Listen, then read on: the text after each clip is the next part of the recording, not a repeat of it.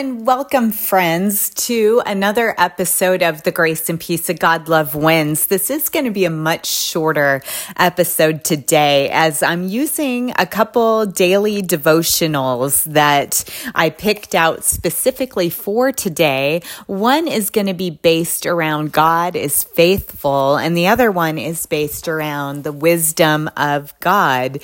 But today I'm flipping the narrative on our episode, and I'm beginning with the end in mind first. And with that being said, I'm just going to ask you right off the bat, if you have not been spiritually reborn, God made it clear to enter into the kingdom of heaven, a person must confess belief in his son, Jesus, which is why I'm doing these episodes. I'm hoping to instill that we have to have belief in God's son, Jesus, to move forward and to have eternal salvation. That's my ultimate primary goal. So listen to what the Apostle Paul said in 2 Corinthians chapter 5, verse 21. For God made Christ, who never sinned, to be the offering for our sin, so that we could be made right with God through Christ. You see, when we place our trust in Jesus, a divine exchange takes place.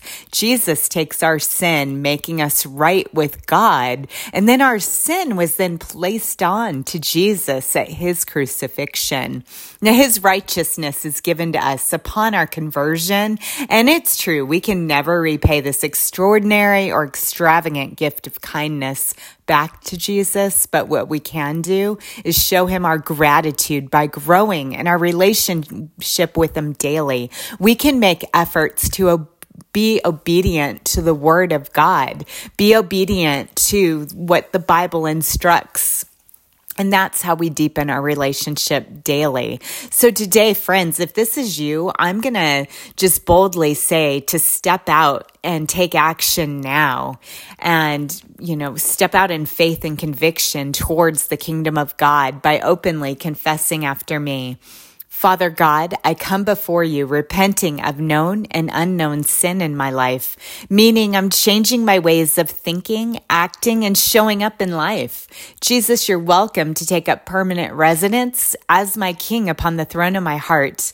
I'm confessing your shed blood washed away my past, present, and future sin upon that cross at Calvary. Friends, congratulations. If you just prayed that prayer of salvation, you were saved and born again spiritually.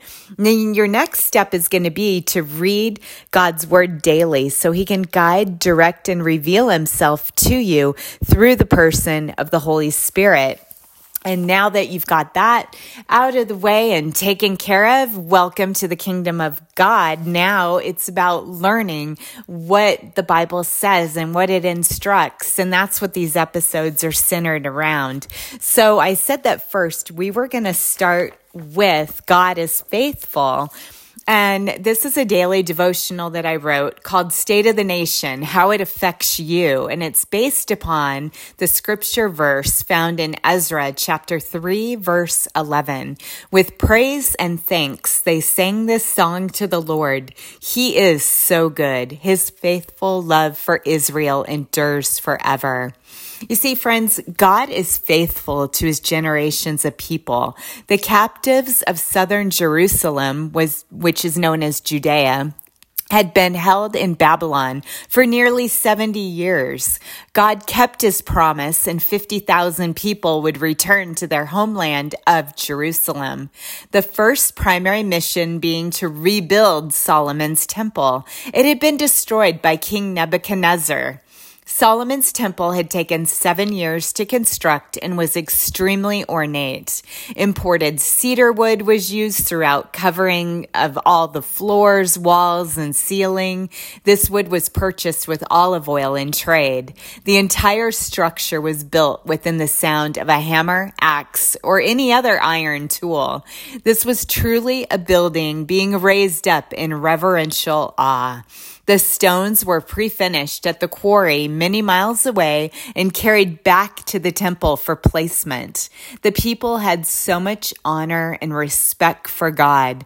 We're given this insight so that we may also demonstrate care and concern for the details of God. Now that the Jews returned home, it was decided a new temple would need to be constructed. The temple acted as the heartbeat of the city and nation. The temple would be constructed prior to the impenetrable city wall, signifying spiritual matters taking root. The wall was a military and political presence that would be completed later, and the temple would reestablish the Jews back home. Now Cyrus, who was King Cyrus, overthrew the Babylonians. The evil atrocities the Jewish people faced for their sinfulness was not overlooked. God allowed the very man, Cyrus, who was not a Jew, to help get the people home. It doesn't matter the difficulty or the nature of our situations. We're not limited to our resources. We serve an awesome God. The new temple rebuilds began 50 years after Solomon's temple had been destroyed. Although it was set up upon the same foundation, it would only take 4 years to rebuild in its entirety.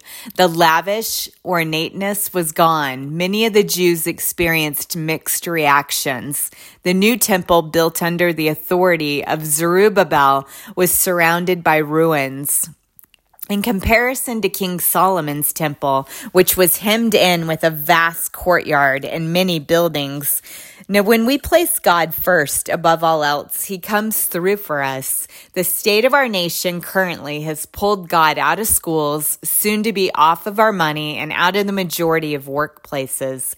Biblical instruction is not taking precedence in a world that wants to operate of its own accord. Border walls continue to be an issue in modern day times. And what if the millions of dollars going toward a border wall could be reallocated into God-based programs, bringing His truth to light? Instead, opposition infiltrated and opposed programs that never were completed. We need to find ways to have partnerships with unbelievers and yet not compromise our values. So at this time, I'm going to pray a prayer specific to the faithfulness of God. Father God, over time, nothing seems to have changed much. The issues, cares, and concerns of the world are the same, but your remarkable grace is being freely given to all people for acceptance of your Son's sacrifice on the cross. It's so much more than extraordinary. In essence, you've allowed the world to exist in a holding pattern as your Son prays for non-believers to come to Him to be rescued for eternal life. This truly is the most extravagant gift ever to be and ever that there will be given. Help our nation return to our priorities. Help us to be a God-fearing nation and not a selfish one. In Jesus' name we pray. Amen. Now, our next devotion today is centered around wisdom. And this one's entitled, How Do Social Context and Perception Fall Short Compared to Wisdom? Our key scripture verse here comes out of Ecclesiastes chapter 9, verse 16.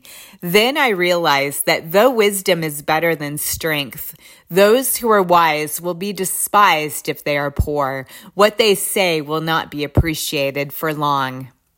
You know, I've often been intrigued to learn of ruses that played out within society. The Washington Post put together a social experiment utilizing one of the best trained classical musicians in the world who would be playing on a $3.5 million violin in the corner of a subway station. Who was this musician? It was famed Joshua Bell. Traditionally, had people been told who he was, they would have stood in line at the hope of being invited to hear him play. Most adults would clamor and marvel at the sheer expression of talent seeping from the hands that played this master's violin. Yet it proved to be the opposite. It proved to be disappointing. What was amazing were the children who leaned in and were willing to appreciate the sounds enveloping their senses. These children had appreciation for what they were hearing. What they knew for sure was beautiful music was being played. Well-meaning adults would rush them along to their daily obligations. What were the results of this experiment? Over a 45-minute time frame, 6 people stopped to listen. 20 people tossed money into the tip jar, with some of them donating a whopping $32 total. This same world-renowned performer who had played the week before in Boston commanded $100 on average per ticket, playing before a sold-out crowd. This experiment proved that context and perceptions are equally important factors people use to navigate the terrain of their world. Nothing in the music nor the ability of the violinist changed from one week until the next. Although the perceived value within society differed, people inherently place more value on items or experiences they purchase rather than ones received for free. Solomon tells us that no matter how wise a person is, and no matter if he saves a besieged town from a great king and his army, if he's poor, he'll be despised. As true as this was in Solomon's day, it's equally true today.